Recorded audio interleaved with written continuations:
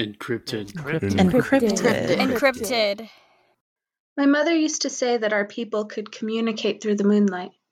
When the moon was full, and we focused with our hearts instead of our minds, that the moon herself would carry the message from one heart to another. So tonight, I'm staring up at her. I'm in your old apartment. It's empty, but it still smells like you. The air is still moving from your steps. The walls are still echoing from the words you spoke. The men, those men, they don't know this, that I can still feel you here, because they don't know me. They don't know that our people can feel each other's presence, a gift from way back when we couldn't make noise, or the things we hunted would hunt us. They don't know that in the middle of the night 6 days ago I woke up because I knew something was wrong. I could feel hands, and darkness, and cages, and cold. I drove the 5 hours from town to city to your rickety apartment in Andersonville, but you weren't there. Your life wasn't there. The landlady who I'd met 100 times said you had never lived there, and when I showed her that my key worked in your door, she couldn't explain. She just got that look in her eyes. The look that prey gets when it's trying to pretend that it's not food. I could smell it on her. But she wouldn't admit to ever knowing you. Your college was the same.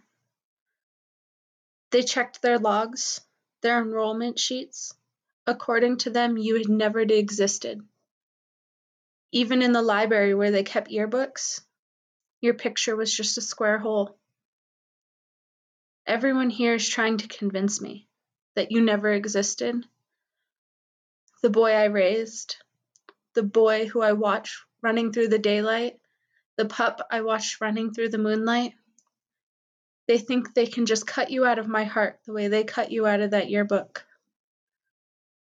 I've gone everywhere you lived, everywhere you went where the norms are in charge, and you have been completely erased. You don't exist to them.